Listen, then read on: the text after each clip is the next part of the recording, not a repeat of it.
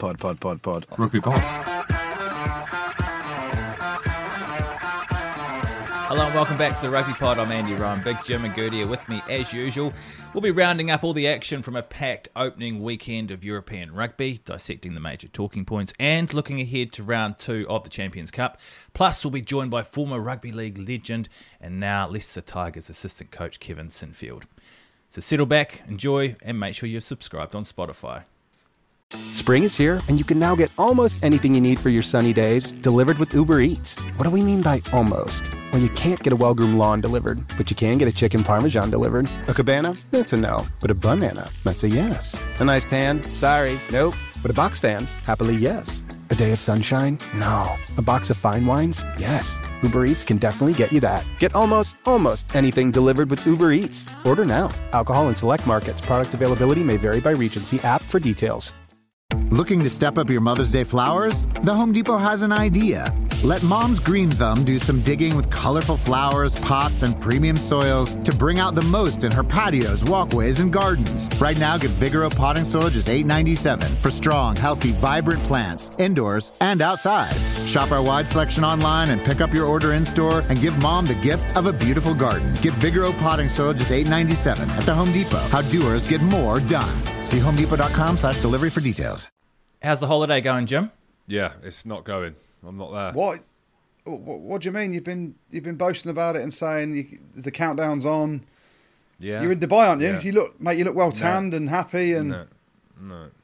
Can you see the high and tight? It's not been done. So no, lads. Thank you. I'm not there. I'm raging. I'm gutted. It's back to lateral flows, watching the news, late nights, windy trees, a load of bollocks. Really. Let's be honest. The missus and the 4 kids were going to be knees around their ears in economy, and you were going straight, turn left into business class. And what's happened? They were coughing, weren't they? The twins, little rascals, them, little lovable things, them.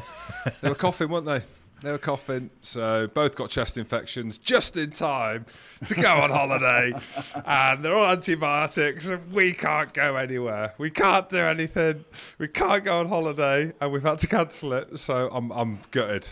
But what the hell can you do? I almost tweeted about it. I actually did tweet about it. It's more acceptable now to probably fart, cup, eat a fart, throw it at someone than it is to cough in public. And our twins are coughing and spluttering and probably farting at the same time. They can't be doing it on a plane, can they? Full-on chest infections. Anyway, they're fine. Sorry. I'm glad they're okay. And... we've hopefully rescheduled for Jan, but no, I'm not happy at all. I'll be honest, I'm not happy. I'm pretty down about it because I've been looking forward to it, as we know. Since your first holiday, Andrew, 1 of 5 2 years ago, I was thinking, mine's coming. It's coming. It ain't. No, I feel for you. It's actually 6 that I've had, James, not 5. But yeah, I feel for you. It must be pretty brutal, pretty bleak up in Scotland. I mean, imagine living in Scotland, how cold it is up there, and you're supposed to be in Dubai. I guess like the positive out of the situation is you've been able to test out your brand new home studio, Jim. Yeah, that's on pause as well because the neighbours pulling down a tree on our boundary that they asked us to pay for to take down so they could do some work. And when they knocked on the door, I said, "Come at me, mate. Come at me." Come on, you. What? I'm meant to be in Dubai. Anything. So you excited about Come Christmas anywhere. though, mate? I'm excited about Christmas, yeah. Yeah, I can't wait. Have you done your Christmas shopping? Have you done your Christmas shopping, James? Well, Amazon's getting an hammer in at the minute, that's all I'm saying. Oh, a day in the life of James Hamilton. I love it. Gertie, things looking up for you, mate.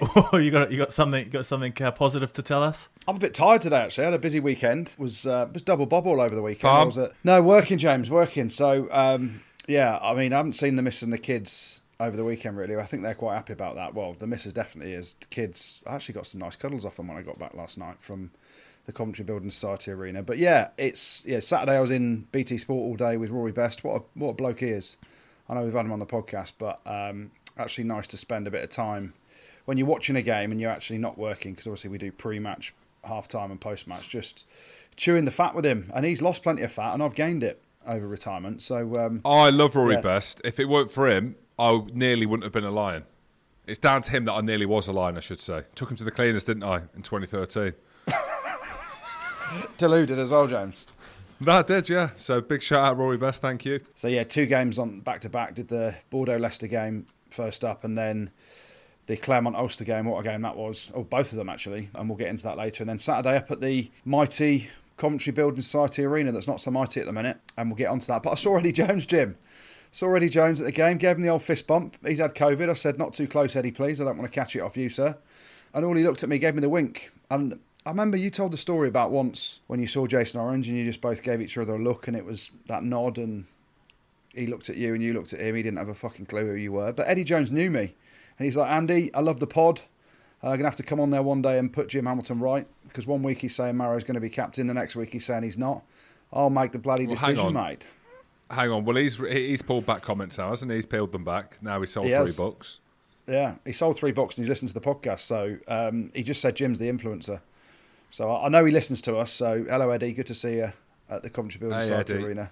And that was my weekend. So not a lot of work, not a lot of family time, which I can't work out who's happiest around that. But all good. I actually missed out a big part of my week. It wasn't all drama. It wasn't all problems. Commentating, weren't I? The big one. Leon versus Gloucester. Hell of a game. I mean, for our listeners now, I can just see Jim's facials because we're on Zoom doing this. You're going to tell us it was a hell of a game. It wasn't a hell of a game, was it, though, James? I don't even want to talk about it. I don't even want to talk about that game.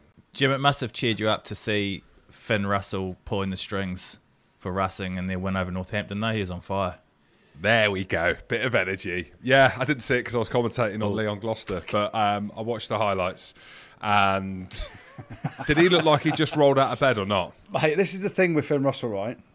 And I know he did the interview the other week where he said he has a 5 guys before the game. And I found out 5 guys got an absolute hammering in Northampton pre-match. And you set the scene. Finn Russell in 5 guys pre-match, and then he plays like that. You can have as many 5 guys as you want. When you say, does he look like he just rolled out of bed? The break that he made, and then the offload, then he bounced off a tackle. I'm thinking, how's he doing that? Because he ain't the best physically, is he, in terms of how he looks?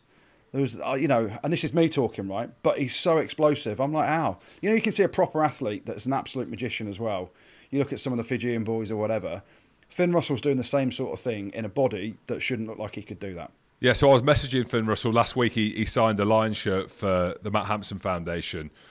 He got big shout out Clive, to head down to his hotel. I was like, Finn, is it all right? He said, yeah. And I just said, how's things? Looking forward to the game? Yeah. It's not been great this season so far.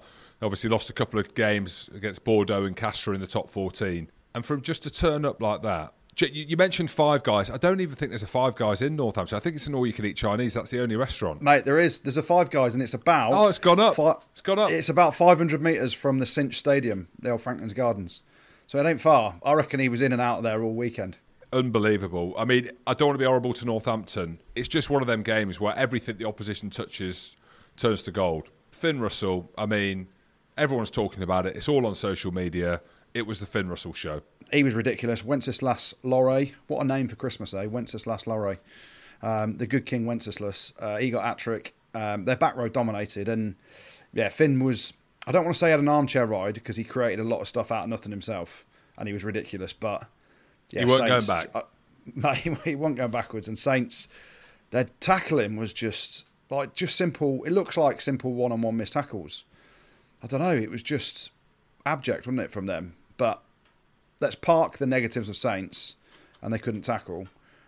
Racing were ridiculous. And how impressed were you guys with Ulster away to Clermont? My God. Well, I did the game for BT Sport, and actually, I don't know, you get influenced by people, don't you? So I'm sat next to Rory Best in studio, and Rory was thinking, he was sort of saying off air, we've never won in Clermont, it's going to be difficult. We obviously had the great win the other week against Leinster at the RDS, and then we'd gone to Ospreys the week after and not really turned up, and I'm looking at it. I'm looking at James Hume in the warm-up, and there's a massive man crush now on James Hume.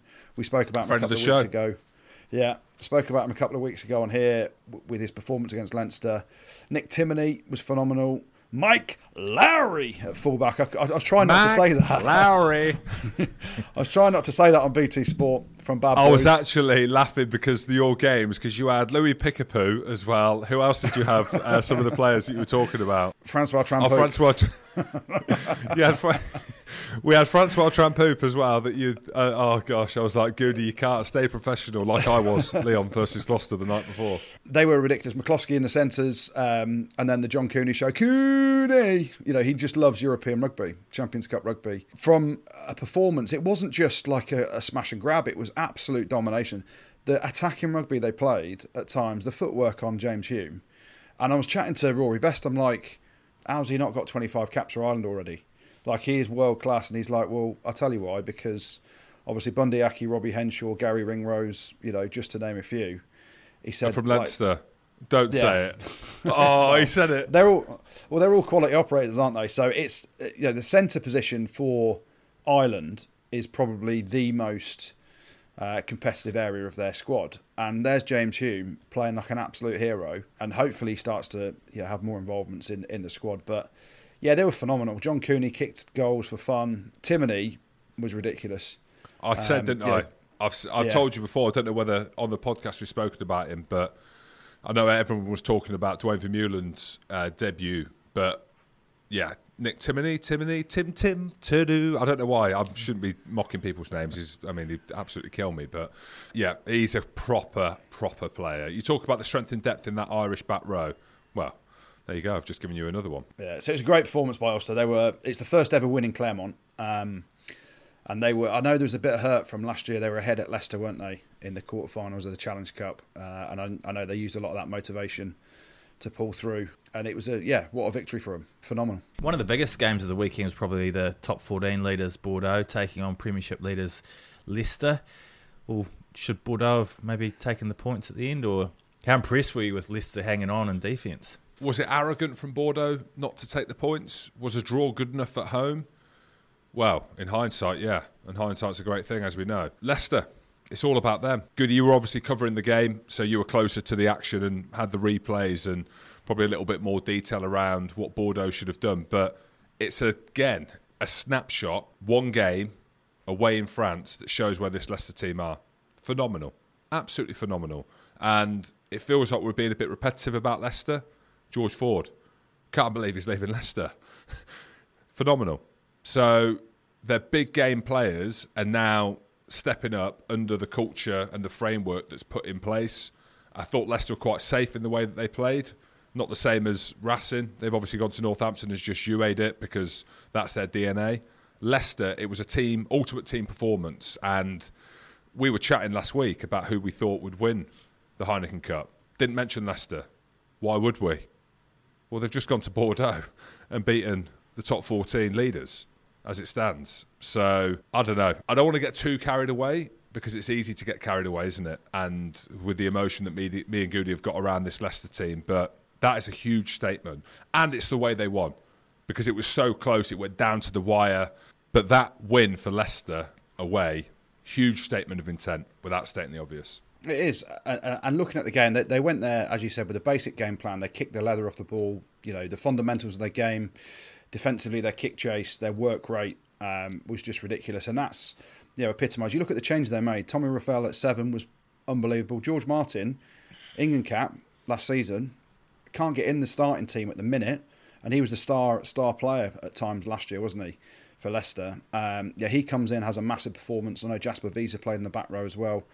They made a couple of changes in the second row. It was a very Leicester performance where hard-nosed, it's not a flash performance where you're chucking the ball around. It was strategic rugby played at the right times in the right areas. The fundamentals of the game were good. They made some changes, but they're all chomping at the bit to play. And when you're in that winning environment and you've got the coaching that they've got, a lot of it actually for me, the other thing I've mentioned it on here before, but a lot of those players have been through 2 years of tough times, haven't they? So they've learnt a hell of a lot, getting their pants pulled down at times, understanding what level you need to be at to compete at the top. So, Jordan Murphy, mate of mine, and I am biased, but I'm happy to say it on here. They've signed a lot of these players and has brought a lot of the youngsters through that are doing what the likes of Raphael, the likes of George Martin, who have done exceptionally well for the club.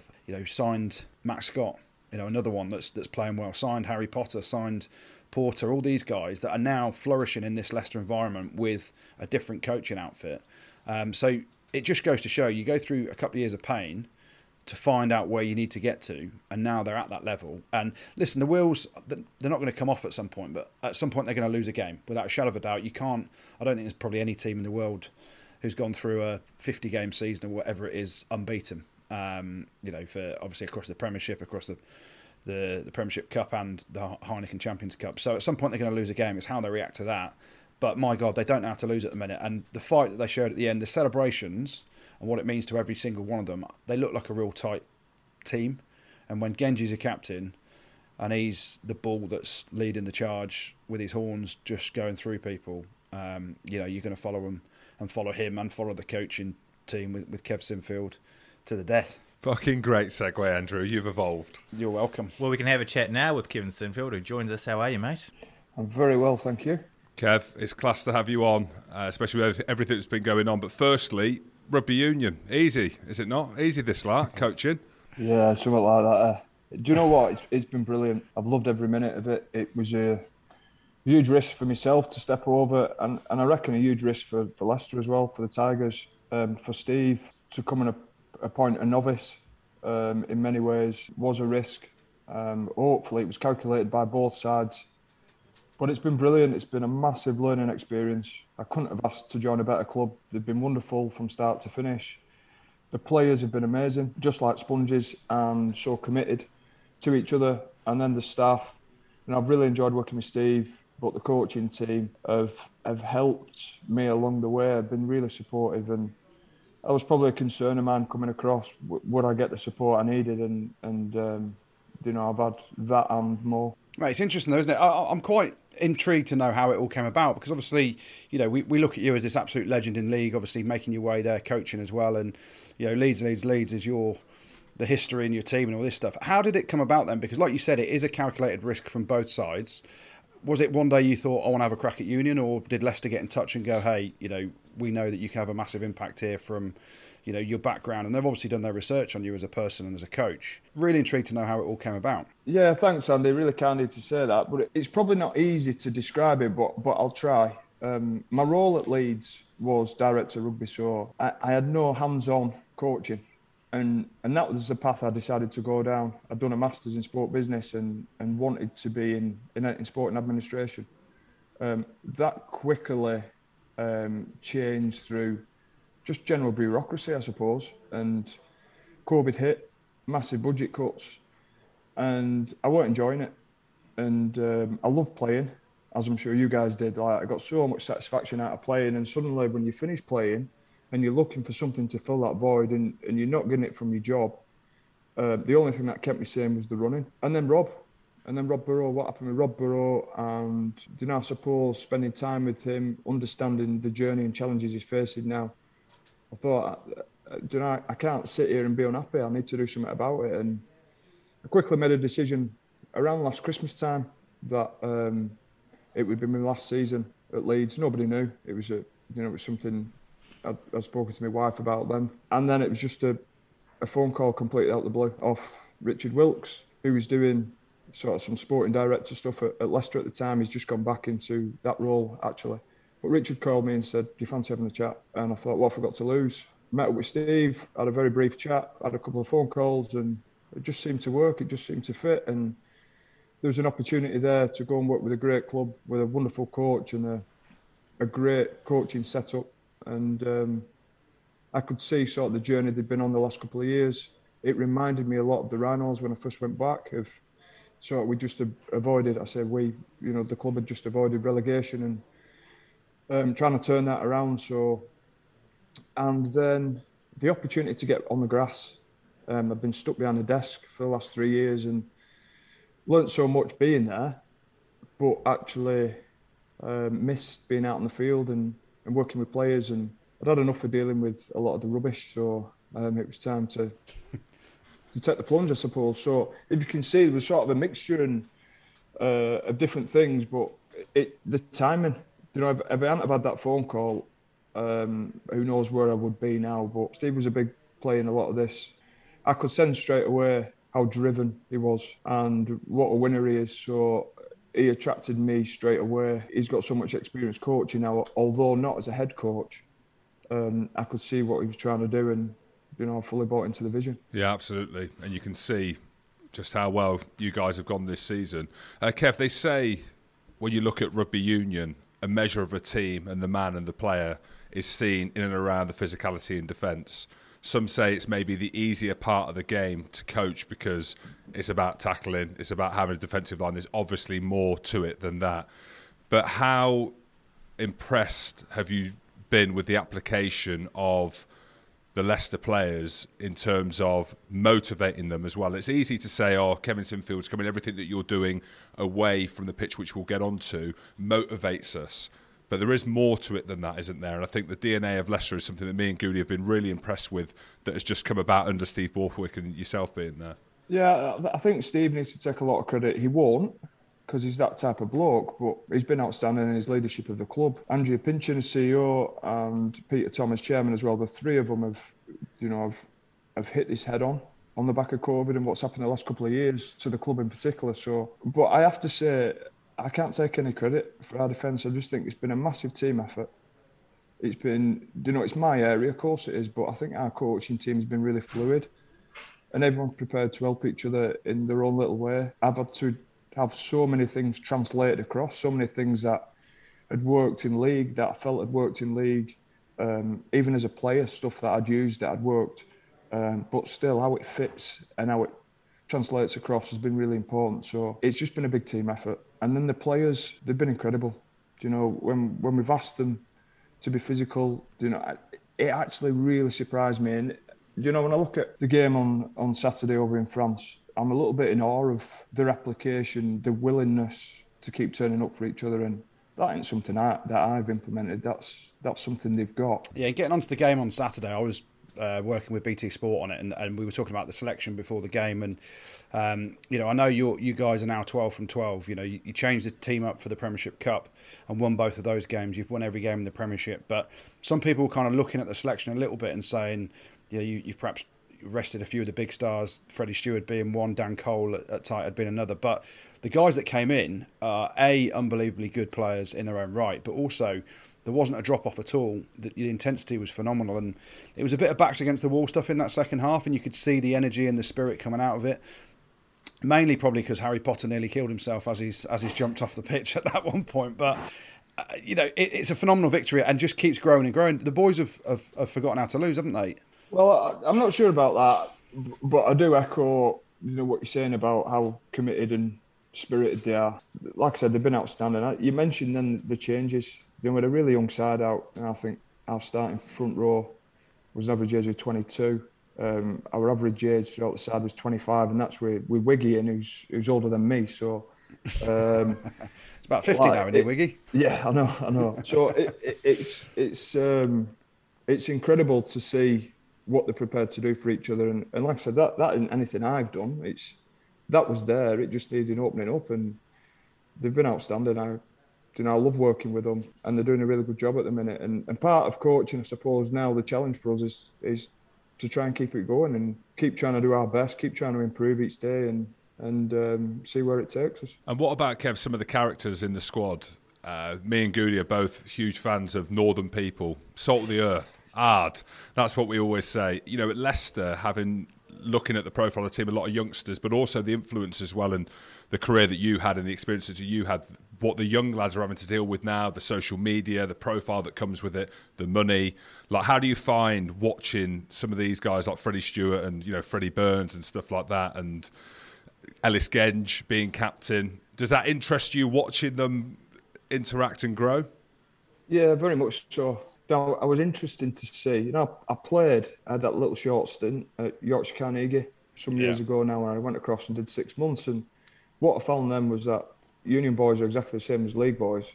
They probably just earn a little bit more money. So, if we're being honest, so when I come across, I had no real expectations or what I would find. Although I did think we're a little bit more south. I wonder if we're going to get the similar feel. And as you rightly point out, I think there's something to be said about the Northerners. But actually, the guys have been wonderful. So many mixtures of backgrounds, experiences, cultures. Because we've got such a young side as well, they're so impressionable, and you can see how much they enjoy training. You can see how much they enjoy being together. There's a few of them in boarding houses together. So, yeah, they've been great. And Ellis is captain. You know, it's probably a masterstroke by Steve.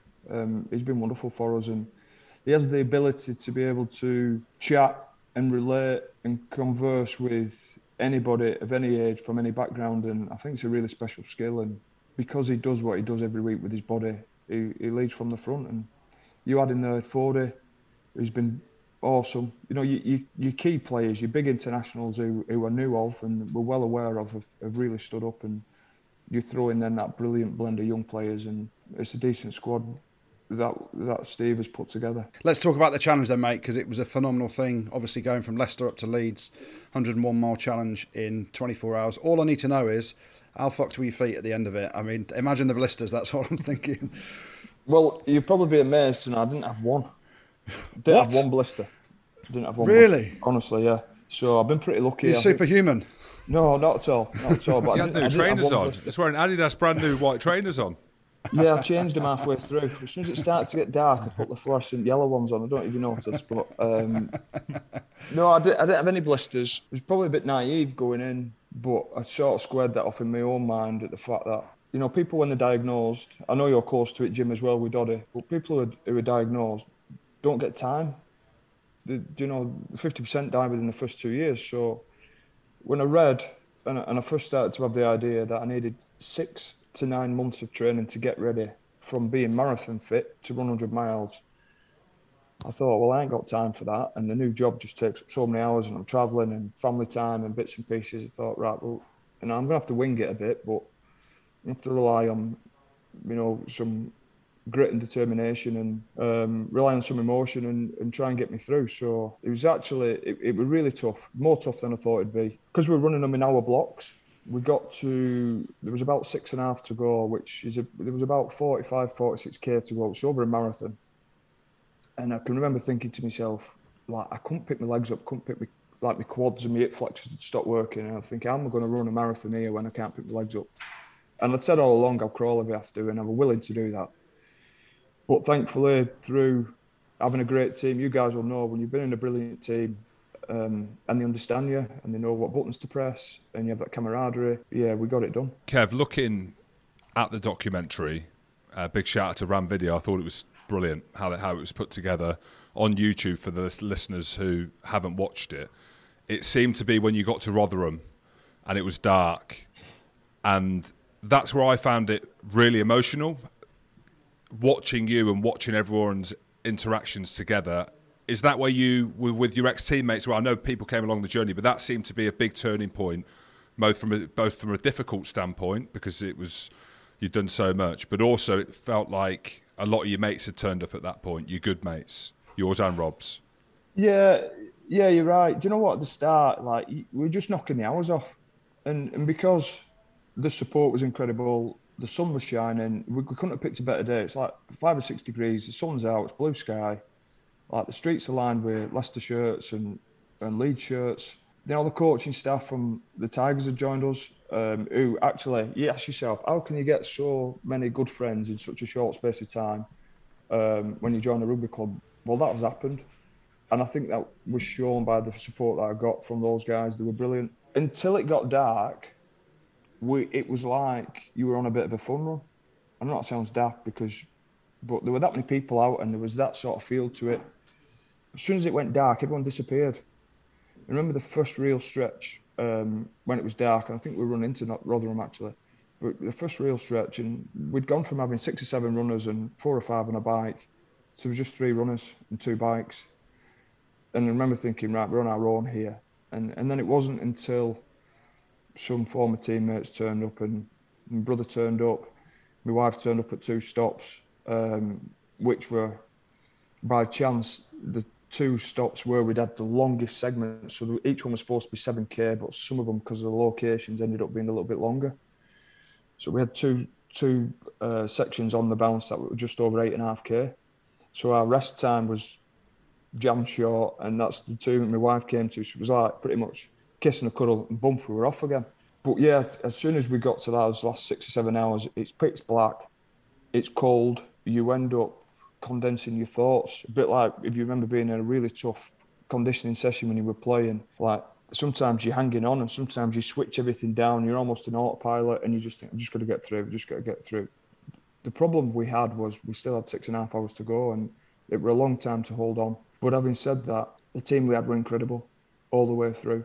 And then those that joined us to run with us were brilliant.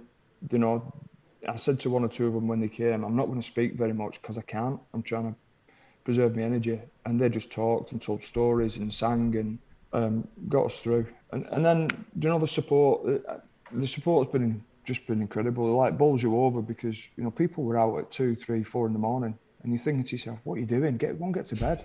I don't need you here. We're so appreciative of it, and we're getting constant updates of what the site was doing in terms of the fundraising, and it was a brilliant thing to do. Yeah, I was really determined to get it done, but without the 3 things I mentioned there, the support on the streets, the teammates who were with us, and our team that started it and finished it together, I wouldn't have done it. Yeah, I thought when you said there were some dark moments and you mentioned Rotherham, I thought it was because of Rotherham, because I played there and it's a tough place to get through. And those people were probably thinking the same to you, going, Kev, what are you doing? It's 2, 3 o'clock in the morning, you're doing this unbelievable run. But let's just talk about the emotion at the end then, because it was on BBC when you saw, you eventually get to Leeds and Rob's there. The finish, the emotion was phenomenal, wasn't it? And for you to complete that, Jim and I can only dream of doing 10 miles, let alone 101. Just to describe how it was at the end there, because it was emotional to watch it, and just from the outsider point of view, it's a phenomenal achievement. The last couple of hours, I found myself being quite emotional, like throughout it, and you wouldn't see that. The documentary didn't show that, but there were just moments where I could feel myself welling up, and I had some experience of this last year when we did the 7 in 7. Sort of like those first couple of days when we were running marathon after marathon, we had a camera following us, but there's moments in that where I was sort of crying, but nobody'd see that I was crying. And it was just the emotion of being really, really tired, knowing you're not far away from finishing, knowing how grateful you are for the support and that people are there with you sharing it, and then why you're doing it. The way he's fought and been so courageous, while he's willing to do that, well, I'm willing to keep doing what I have to do. And same with the likes of Doddy and Stephen Darby. They've almost come a band of brothers, those 3. But for the rest of us, we just got to keep fighting. And throughout sort of the 24 hours, we before we started each leg, we had somebody from the MND community ring the bell.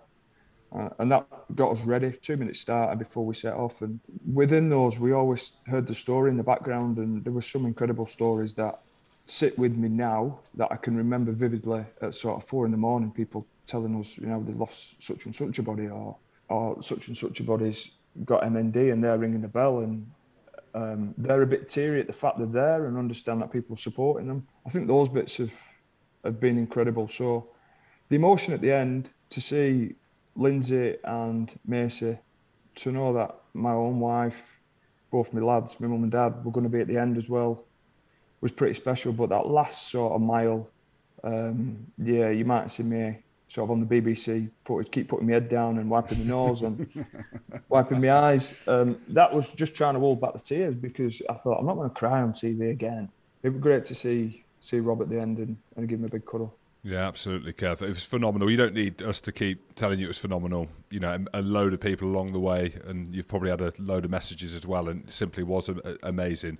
What's the plan? What's the future in terms of how the money is going to be used? I know that there's potential set up a foundation or a centre similar to what Matt Hampson's done at Leicester.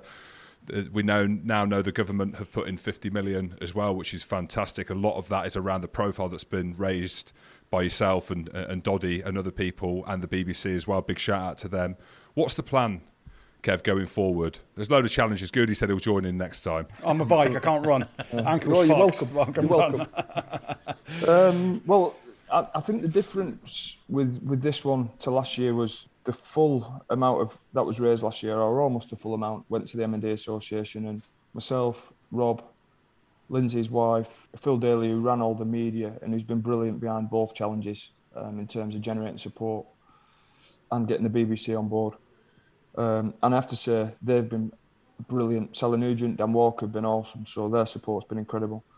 But, we got a say in how that money was spent, and we tried to split it 50-50 between research and trying to find a cure and drugs that'll give people a better, longer life, but also support families and provide that care that they need instead of being diagnosed in a room with no windows. And then your follow-up appointments are all over wherever it is. You're in this room for that, then you've got to drive 10 miles to go and get this done and drive 5 miles to get this done, and they're all on different days. We tried to provide half of the funds to go towards that setup and providing that care. So what the government have pledged to do this year has probably changed some of it, because 50 million goes direct to trying to find a cure and trying to find drugs that prolong and make it better for people. But the bit that's missing still is that care and that support, and that's where some of the money will go from this one. So it's split 50-50 this year. 50% goes to the M&D Association for that care side that we're talking about. The other 50% will go to build an NHS building in Leeds, which will be the Rob Burrow M&D Centre. And that is trying to make it a centre where people can go and it's a one-stop shop. So you go on, if you need a speech therapist, if you need your wheelchair, if you need to have your bloods done, if you need to see your surgeon, it's all in that building instead of being sent all over different parts of Yorkshire. I've got to ask two things. Who's coming up with all these amazingly crazy ideas? And secondly, is there a third? There will be a third. There will be a third. It was me who came up with the first two. I have to say the second one was, we were basing it on a race in America, but it was a 24-hour race. We were going to go every hour, and it was 100 miles. My wife who said, why don't you go Leicester to Leeds, and it all fitted and worked. What comes next? I'm not sure. I've got two ideas, but I'm still sort of mulling over, and I probably need to work out the distance of them and sort of timescales and how long we've got. But there'll certainly be something else. I'd love for us to be able to set up sort of a mass participation event somewhere as well, whatever it may be, but for everybody who's supported and played a part or wants to get involved. And where at the moment can people go to donate or help with MND if they wanted to jump online or get on the phone now? Yeah, so you can go direct to the MND Association, and they've got all different ways of getting in touch, but they've got a helpline or they've got an email address. They'll be brilliant. They've been fantastic helping and supporting the work that we've done, and the work they do with families has been brilliant. If you'd like to donate, if you type my name and 101 into Google, you will get a site where you can donate, which would be much appreciated, and I can't thank people enough who've donated so far. Kev, just before you go, you mentioned watch this space, and I've seen a slight void in your life looking from afar. Mate, you're not on Instagram. Why not? Yeah, I don't do any social media. I never have. Never felt the need. I love the fact that through social media you can interact with supporters and fans. But I thought by opening the door, I've got to be prepared for the bad, and I can be harsh enough on myself without anybody telling me what they think of me. I'm coming off as well. For clicks, I'm off. for likes, like you are, mate. Well, I'm sure if you jumped on social media now, Kevin, you'd only see positive stuff on the work that you've been doing with M&D and also the way the Leicester Tigers have been going this season. Thanks so much for coming on, mate, and best of luck with what's coming up next with both those endeavours you've got going. Brilliant. Thanks, guys. Great to be on. Cheers, Kev, mate. Absolute legend. Thank Thanks, you. pal. Wow. Legend. Top bloke. Yeah. Not even top bloke, mate. Absolute legend. I mean, I'm listening to Sir Kevin Sinfield speak, then I'm going to call him Sir Kevin because he should be after everything he's done. Tell the goosebumps that when you're just talking to him, you're hearing about everything, and it's like when we spoke to Nemani Nandolo the other week, and he said if Kev Sinfield can do 101 miles, there's no excuses for anyone at Leicester to not put the effort in at training. But honestly, I got goosebumps. The hairs on the back of my neck are standing up. You know, it's just spine tingling talking to him, isn't it? I can't contextualise what it feels like to have someone like him on, and that isn't me fanboying or us fanboying. You know, I watched the documentary back again. Yeah, yeah, exactly. But it's easy when people come on to say, top lad, you know, look at this, inspiring. I don't think he quite realises how special he is. Mm. And he's a northerner, isn't he? He's hard. He's salt of the earth. Genuinely, if you haven't seen the documentary, The Extra Mile, type it in on YouTube, right? And it's 39 minutes, 40 minutes, and it's not just a snapshot of what Kevin Sinfield and a lot of other people are doing to raise money for MND and the awareness. It's his ability to bring people together. And that's something that we've said around Hambo, we've said around the Doddy Aid, the Doddy Foundation, My Name's Doddy Foundation, is it's not just the money that's being raised, which obviously is a huge part of it, and that is the reason why, to find funds, to raise awareness, but it's his ability, and watching that documentary, to bring people together, make us feel like we want to donate, but also make us check ourselves, about what we're doing in life. Like, are we living properly? I know we're going deep here. This is just me when I watch it, but the guy's an absolute legend. There's nothing more you can say. And for me, there's no surprise he didn't take any plaudits for it, that the team that he is coaching defensively are good. Well, look at the play at the end. Look at the defensive set from Leicester at the end of that game against Bordeaux. Now, there's no technique in that. Everyone can tackle. Everyone who plays European rugby can tackle. But how much are they willing to go? How far are they willing to go? Well, when you've got a coach like Kevin Sinfield, I'll tell you how far. To the fucking end of the earth. That's where they'll go. And, I mean, just an absolute pleasure to have him on. Yeah, I am fanboying because it's kind of weird. We speak to a lot of people on the podcast and, players that have achieved a hell of a lot in the game. I used to watch him every Friday night before playing for Leicester on a Saturday, watching him and Rob Burrow play for... I used to love League on a Friday night. When there was no rugby union on the TV on a Friday night, I'd always watch the Super League. And Boots he and was all. a phenomenal... Boots and all. Yeah, he was a phenomenal player. And then I was a little bit apprehensive talking to him then, because it was like you're talking to some absolute legend, not only because of what he's doing now with M&D, but his history of how he's conducted himself and played and what he's won in the game. And now everything he touches, because of that attitude he's got and his application of everything, Leicester are flying because of him. And you just said it as well, Jim. It's not just because of him and he doesn't want to take the accolades, but when you've got someone as big as Nemani Nandolo saying, how can you not rock up for training every day? We used to have a moan at training. I reckon there's not many moaners at Leicester.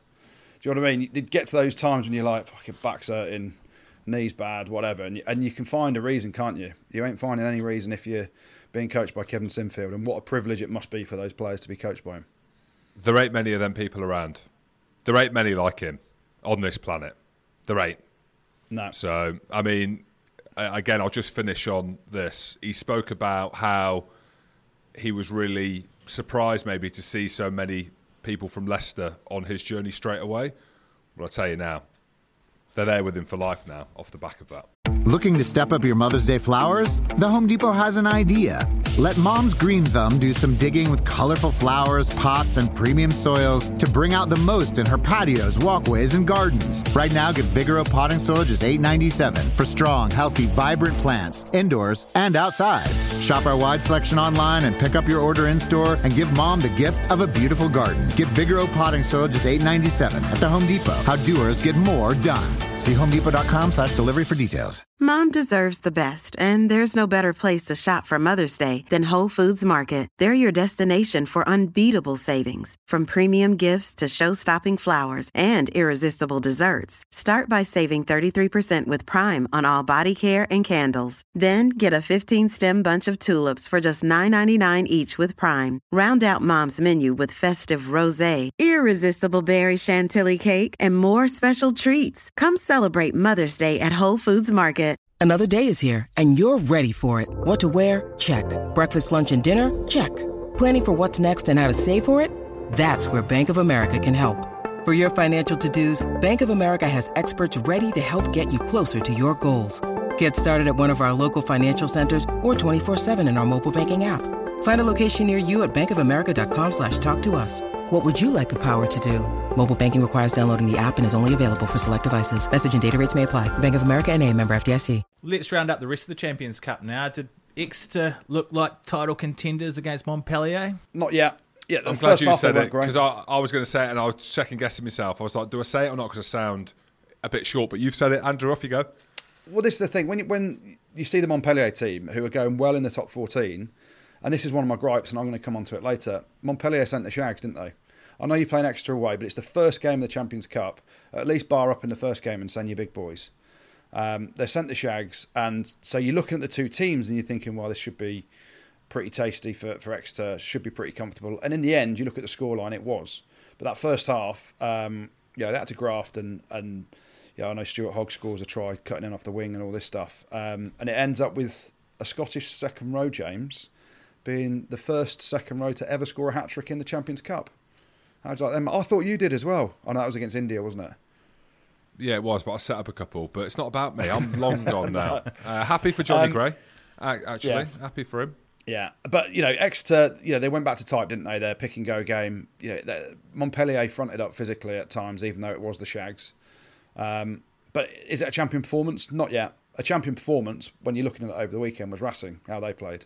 And a bit of Leinster.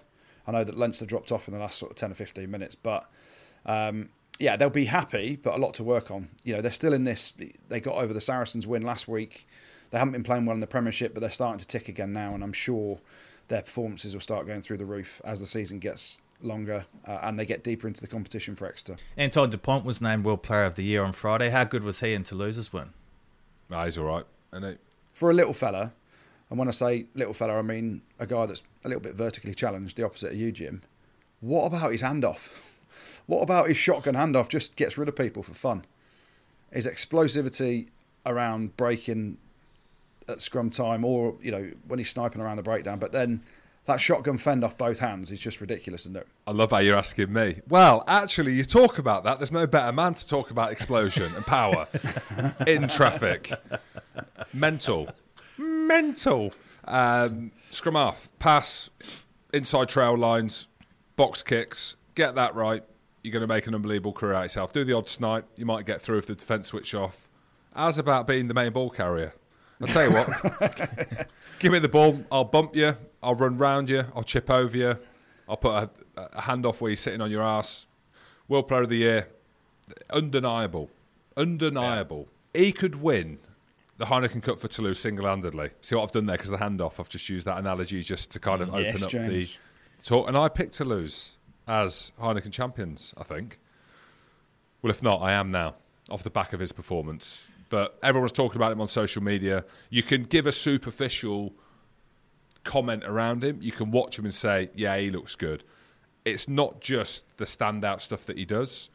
Look at his speed of pass. Look at his kicking game. He's phenomenal. How much is he worth? $1 million? 1, 2? Mate, this is the thing. If the top player in the world is probably on £1 million, he should be the top player in the world now. He is the top player in the world, so... Yeah, 1.2. It's France anyway, isn't it? So just call it 1.5. Yeah, round it up to 2. But we've got to mention Cardiff. In adversity, with everything that's gone on around COVID. I know, Scarlets couldn't put a team together. Cardiff went to the bin men. They went down the markets and got some boys off from stacking shelves. What an effort by Dai Young. And I'm a bit biased because I've got a lot of time and respect for Dai Young and how he was with me. But semi-pro players, one boy coming out of retirement. I think Dai even thought about giving me a ring, but then I realised, I wasn't fully Welsh, so he couldn't. What an effort from Cardiff Rugby, because you're thinking you're playing the champs, and the champs in Toulouse rocked up with full noise, didn't they? Everyone was playing, and they took it to him, didn't they? They did. Ellis Jenkins' interview after the game kind of summed it up. It was like, lads didn't know the moves at the beginning of the week.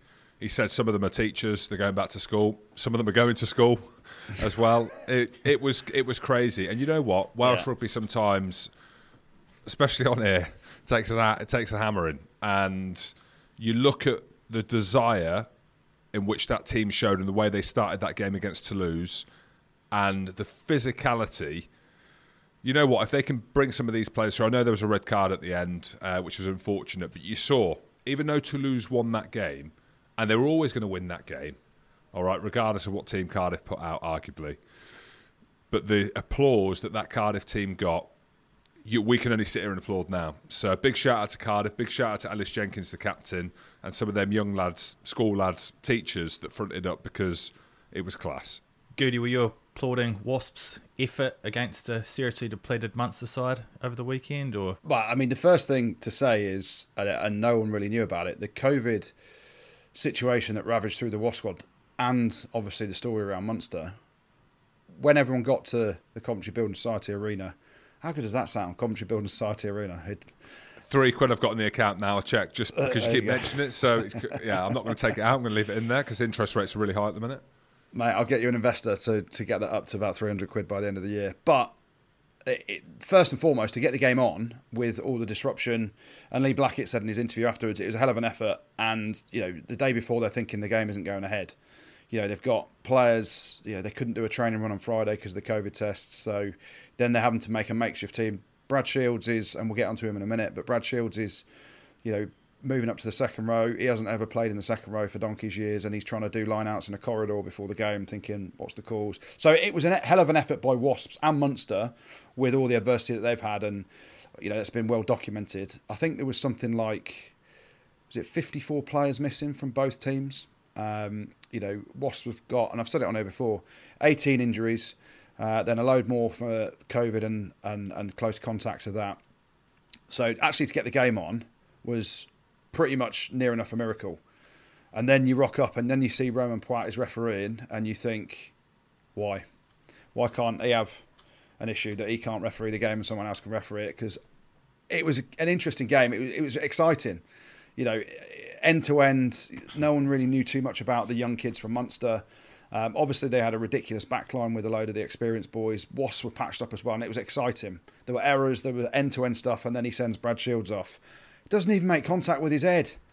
Roman Poit, you absolute yeehaw! That red card is that bad that I can't even come on here and joke that Wasps have lost another game and they got beat by Munster, who were depleted. That decision with the red card was that bad that I can't even sit on here and say anything about Wasps, because that's wrecked it.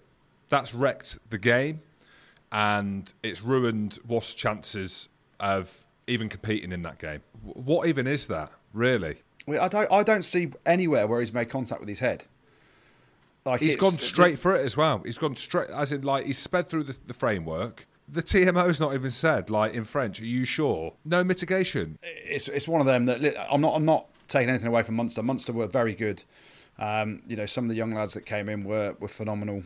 I mean, Daniel Okeke at number 8 was an absolute beast. Patrick Campbell at fullback was class as well. And I think Munster would have probably won the game the way they played. But for Roman Poit to send him off was just ridiculous. It wasn't even close to being a red card. But Munster, they've got European pedigree. When you look at the backline, they had obviously Conor Murray, Jerry Carberry, Diolande in the centres with Farrell and Keith Ells on one wing, Conway on the other wing. It's a top international backline. So I think Munster would have had enough, and their fans were great. Fields of Athenry was being sung ridiculously loudly. I tried to do a bit of banter up in the Andy Good suite before the game about the red just being because it's Christmas, but oh no, Munster fans are out in their droves. So yeah, listen, when it rains it pours at Wasps at the minute, not only with injuries, and there was a few more injuries after the game as well, and my God, they've got to go to Toulouse away this weekend. So that's not going to be the easiest of journeys, but you know what, they fronted up, and that's all you can say. You got boys playing out of position, you got youngsters coming in for games, at the top tier, playing against quality opposition, and the same for Munster. And it made it actually a decent spectacle and a decent story around it, apart from the fact that Roman Poit, the absolute cowboy, was referee. And there were a few good away wins for Sale and Quins, weren't there? Yeah, they were. Quins, I've read some of the comments from Adam Jones. Adam Jones said they were a bit lucky to get the win because of how it ended in the game. But actually, they should have won that fairly comfortably. They had loads of possession and opportunity in that first half. They just weren't clinical, and you look at the pitch over in Cast on a Sunday night when Castor got the shags out as well. Heavy pitch, not the way that Quins like to play. Quins is kit, what's that about? But just rely on some of the big stars. Marcus Smith missed a couple, but slotted a big one when he needed to. Alex Donbrandt's try was the difference. Got them ahead in the game. It's a game they should have won comfortably, Quins. And they've set themselves this target of going after Europe, and they're delighted to get away with the victory. Could have gone the other way. Sale, I think that's a really big win actually, Sale, because they've not been great. They've been inconsistent in the Premiership, haven't they? And going to Ospreys is it a banana skin because there's an expectation, but then the Ospreys obviously had a tough week in terms of what happened to If and Phillips with the crash on the motorbike. So obviously their feelings were pretty heightened as well, and obviously thoughts with If and Phillips and his family. But yeah, Sale have rocked up there and have done a job really, haven't they? Alex Arneson said it's because they went to Winter Wonderland and got on the piss a little bit after they lost to Saracens a couple of weeks ago. Just shows, get on the piss as a team, it works, doesn't it, Jim? Well, they went to the Wolfpack bar as well and trashed it. They didn't trash it. They trashed the tab, which is great. A big result in the Challenge Cup as well, wasn't there, Jim? Oh, huge result. # always Edinburgh. Beat Saracens. I thought you were talking about Perpignan against the Dragons. Yeah, I didn't see that. Fair play to Edinburgh. Hey, told you they were good. Where are your loyalties? Where would your loyalties have lied then if you'd have been at the game, Edinburgh against Sarries, you just picked the winning team, right? Because you put this to me last week, didn't you, around Leicester and Wasps? I would have loved to have seen Edinburgh be competitive and win. And I say that because Saracens are Saracens. They're in the Challenge Cup, no disrespect to the Challenge Cup. They're a European heavyweight. They're a Heineken Cup team in the making. But you say that, they got beat by Edinburgh. What I'm trying to say is no one expected Edinburgh to win that. I didn't think Edinburgh would win, regardless of what team Saracens put out. I thought Edinburgh were going to lose against Dragons a few weeks ago, and they hammered them. So it shows the evolution. I've mentioned it on here. Well, I don't know anything. I don't know why I'm even paid to be involved in rugby. So big shout out to # always Edinburgh. Held out. Saracens nearly could have, should have, would have, disallowed, try at the end. And that's a huge statement of intent for Edinburgh. And the trajectory that they're on, woo-hoo-hoo, is phenomenal. But I also should say a shout out to Gloucester. They put the kids out in Lyon, who were 4th in the top 14. Lyon went full noise with what they had.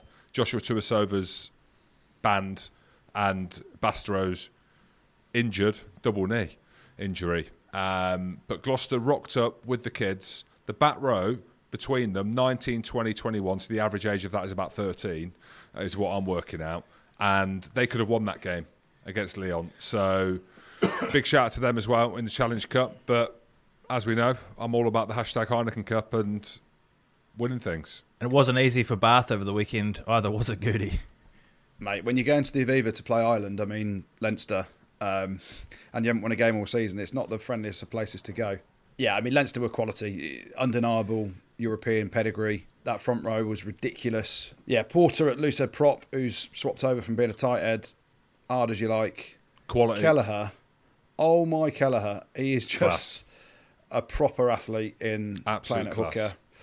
Ty Furlong as well was ridiculous. Mate, that Leinster team are a proper outfit, aren't they? James Lowe, Jameson Gibson Park played really well. Paul Bath, they haven't won a game. They definitely weren't going to go and win over there. So, yeah, Leinster are a proper team to be reckoned with. Well, should we have a look ahead to round 2 of the Champions Cup then? Which games are you guys looking forward to the most? On Friday, the big one, well, Leinster are going to Montpellier. Should be a foregone conclusion. Is how Northampton rock up against Ulster. Having had the pants ball down by Racing, Ulster beating Clermont. Have they thrown the towel in with what is a congested season already? It's a rhetorical question. I'll answer it. I reckon they have. I reckon they will. They're fucked. Well, the reason is they've had 40 odd. They've had a bonus point victory loss at home. How do they go away on Friday and beat Ulster, who are fully barred? And they know, Jim, they've got to go to Racing away in January. Bon chance. Il y a pas de chance. It is no chance. Mate, I'm looking forward to seeing Sale against Clermont because Sale, like the victory over Ospreys was a little bit under the radar, wasn't it? Because people were talking about some of the other big teams. Clermont have got a win to stay in touch in the competition. But this year, the format is very different, isn't it? So, you know, it's top 8 from each pool going to the last 16 where they play each other home and away in the last 16. So you could potentially lose your first 2 and still make it the way some of the results go. And you've seen some of the French teams, like Montpellier put the Shags out. I wonder what team Montpellier are going to put out against Leinster this weekend at home. But yeah, Sale against Clermont will be a massive encounter for me because, you know, obviously Sharks testing themselves against the best. They're a big, powerful team. Clermont have got to win. So that'll be an interesting one for me. What else? Glasgow, Exeter, James? That should be a decent encounter. It always is between those two, isn't it? There's a bit of history between them. They've played a bit against each other recently, haven't they? And with Hoggy's association and obviously Johnny Gray's as well at Exeter, Glasgow looked good. They didn't look far off against La Rochelle on Sunday. It's a 6-day turnaround. They're at home. Plastic pitch. But Glasgow are good. I reckon Glasgow can win this game against Exeter. Genuinely. If you've watched Glasgow this season, they nearly beat Ulster in game 1 of the URC at the Kingspan. Some quality players. Sam Johnson's there. Cole Forbes really good at fullback. They've got a guy in the back row called Rory Darge. Dempsey at number 8 as well. Wilson's there. They've got a good team. Good team. Ali Price, Xander Fagerson, a couple of British and Irish Lions in the mixer as well. Ross Thompson at 10. Glasgow a proper team. And it's probably the same narrative around Scotland. Are they respected? Or do Exeter think that they can go there and just do a job? My point being, do Exeter front up differently if they're going to Leinster away than if they're going to Glasgow? Because Glasgow, not that they're up there with Leinster, but they ain't far away from being a top team now. So, be interesting. I think Glasgow will win that. You're not asking for a prediction, I'm giving you one. I reckon Glasgow will beat Exeter on Saturday. There you go. Hoggy going home. Johnny Gray going home. That'd be interesting. Another big one, actually, Sunday, and tip the slipper to Connacht. I know they beat Stade Francais pretty comfortably, and it was Stade Francais' absolute shags. Stade Francais was shocking, but actually Connacht played really well. Carty at 10 was phenomenal. They go to Leicester on Sunday, and actually, to be fair to Connacht, because they've got the bonus point victory already against Stade Francais, you don't want to say you just go to Leicester and a losing bonus point gives you 6 points after 2 rounds because they want to go and try and win it. But it'll be a different test for Leicester than what they used to because Connacht chuck it around a fair bit, and looking forward to that game as well. Right, let's finish things off then with the good, the bad, and the ugly. Yeah, plenty of good this weekend as ever. We're going to start off in Newcastle, James. I didn't see it. Weather? No, someone clear the pitch? No, hell of a night out. But big shout out to Max Wright, who scored the fastest try in European rugby history straight from the kickoff on Friday night against Worcester Warriors, of all places. They got off to a great start. Yeah, they did, James. What else was good? Irish provinces, all of them won at the weekend. Leinster spanked Bath. Ulster won over in Claremont. We're going to come back to them in a bit. Munster obviously won over in Coventry against Wasps, and Connacht absolutely dismantled Stade Francais. So a big shout out to all the Irish provinces. Going down to Exeter, but a Scottish influence, James. Johnny Gray, the hat-trick hero. He was the first ever lock to score a hat-trick in the European Champions Cup, even though I swear you must have done, Jim, back in your day. Wow, it's not about me, it's about John. It's no biggie. Hat-trick against India. Just both hat-trick heroes, haven't we? There we go. So a big shout out to Johnny Gray. What else was good? Leicester Tigers continue their winning ways, beating top 14 leaders Bordeaux away. That's some start for them. Massive shout out to the Tigers boys. I've mentioned them in the good every week because they keep winning, but I can't give them the good this week. Sale had a decent win away at Ospreys. We mentioned that earlier. Anton Dupont, World Player of the Year, announced last week by World Rugby, and then rocks up on a cold Saturday afternoon in Cardiff and produces a hell of a performance for his team. Talking to Cardiff, we're going to give them a shout out in the good. 42 players missing. They had bin men, they had students, they had teachers, they had anyone that could basically play a game of rugby playing for them. They took it to the star-studded Toulouse outfit at the start of the game and put on a performance that every Welshman can be proud of, to be fair, and Welshwoman. Against all odds, it was a hell of an effort from those boys. What else was good? Racing. We've got to mention them. Finn Russell and his 5 guys, alongside the good king Wenceslas Lorre, scoring a hat-trick in their demolition of Saints. That was pretty good. But the good this week has got to go to Ulster. And I am fanboying again over John Cooney, Nick Timoney, James Hume, Mike Lowry. And, yeah, it was a phenomenal performance from Ulster. They get the good this week, beating Claremont over in Claremont for the first time ever. A fantastic start to the European Champions Cup for them. The bad. A couple of bits of bad, James. And we're going to start off with your old team, James, Saracens. They lost at home to Edinburgh. They had the Vunipolas. They had Max Malins. They had Elliot Daly. They had one of the best players in the world, Maro Itoje. Yeah, Maro Itoje played. Not captain. A great start. Yeah, your captain. Not Eddie Jones's, or maybe it is Eddie Jones's now, who knows. Not a great start to the Challenge Cup for them, but I'm sure they'll bounce back. What else was bad? The 3 French teams that I'm going to call out on here. Montpellier, Castres and Stade Francais putting the Shags out in round 1 of the Champions Cup. That ain't good enough, boys. Although Cass put up a bit of a fight against Harlequins, Montpellier and Stade Francais didn't put up a fight at all. So picking the Shags for week 1 of the Champions Cup, that's not what we're after, French teams. So 3 of you get a mention in the bad. What else gets a mention? Welsh regions. Unfortunately, they all lost at the weekend. Scarlets had their game forfeited, and that's obviously, through bad luck as opposed to any other reason around being isolated and having so many players missing. They couldn't put a team out. But the other teams, Ospreys lost. Cardiff obviously lost but put up a good show. And also the Dragons lost over in Perpignan again. So all Welsh regions lost this weekend. So that gets a mention in the bad. The Saints had their pants pulled down by Racing. Skid marks were pretty big. 45 points to 14. Defence was optional on Friday night for them, so they get a mention in the bad. But it ain't hard to work out where the bad is going this weekend. He is what's known as a cowboy. Yeah, he's French. I think he's an absolute cowboy of a referee. Romain Poit, with that decision to send off Brad Shields with a red card. It's never a red. Doesn't even make contact with his head for me. Romain Poit, you get the bad this week. And then the ugly. 3 bits of ugly this weekend, actually. 2 of them are involving match kits. I thought the Harlequins kit was pretty ugly. Not the kits. The kits were ugly. The Ospreys kit as well. Who's going for a brownie green kit? No one's buying that. Not Ospreys me. kit as well. No, exactly. The Ospreys kit wasn't the best either, so they're pretty ugly. But the ugly this week goes to an ex-teammate of mine, an ex-roommate of mine, who's quite a weird bloke as well, Rory Cockett. He's not everyone's cup of tea. There was a penalty given to him by the referee, a tackle by Alex Dombrandt, caught him in the chops by accident. And Rory Cockett spends the next Grenade! 30 seconds trying to remonstrate with the referee, trying to get him binned or sent off or something. But he said, "That's bullshit, referee. That's bullshit. That's absolute bullshit." He kept saying bullshit. This is bullshit. You can't be talking to a referee like that, Rory Cockett. Pretty ugly scenes in terms of how you've got to show the referee respect, even though I've just absolutely hammered Romain Poit. But I'm not a player, so I can do that. Rory Cockett, you get the ugly this week. Thanks, Goody. And you guys got a couple of shout-outs to finish off with, don't you? Yeah, a massive shout out to Dylan Russell, who's doing the 365 challenge. He's running 35 kilometres every week for a year and raising money for 2 amazing charities in Hearts and Balls and Support and Offload. So, mate, that's a phenomenal effort. 35k every week. We can only just dream of that, can't we, James? Yep, good luck, Dylan. And off the back of the shout-out we gave to the Spartans, they've managed to get some new recruits on board. So the Brighton and Hove Sea Serpents want us to do the same for them now so they can get some new players as well. The Spartans still lost their game 45-0, but it was under 50, so they're out on the smash.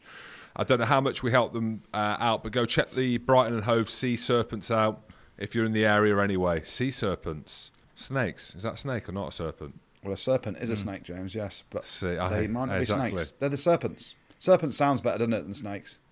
They might have snakes, though. But yeah, big shout out to you, lads.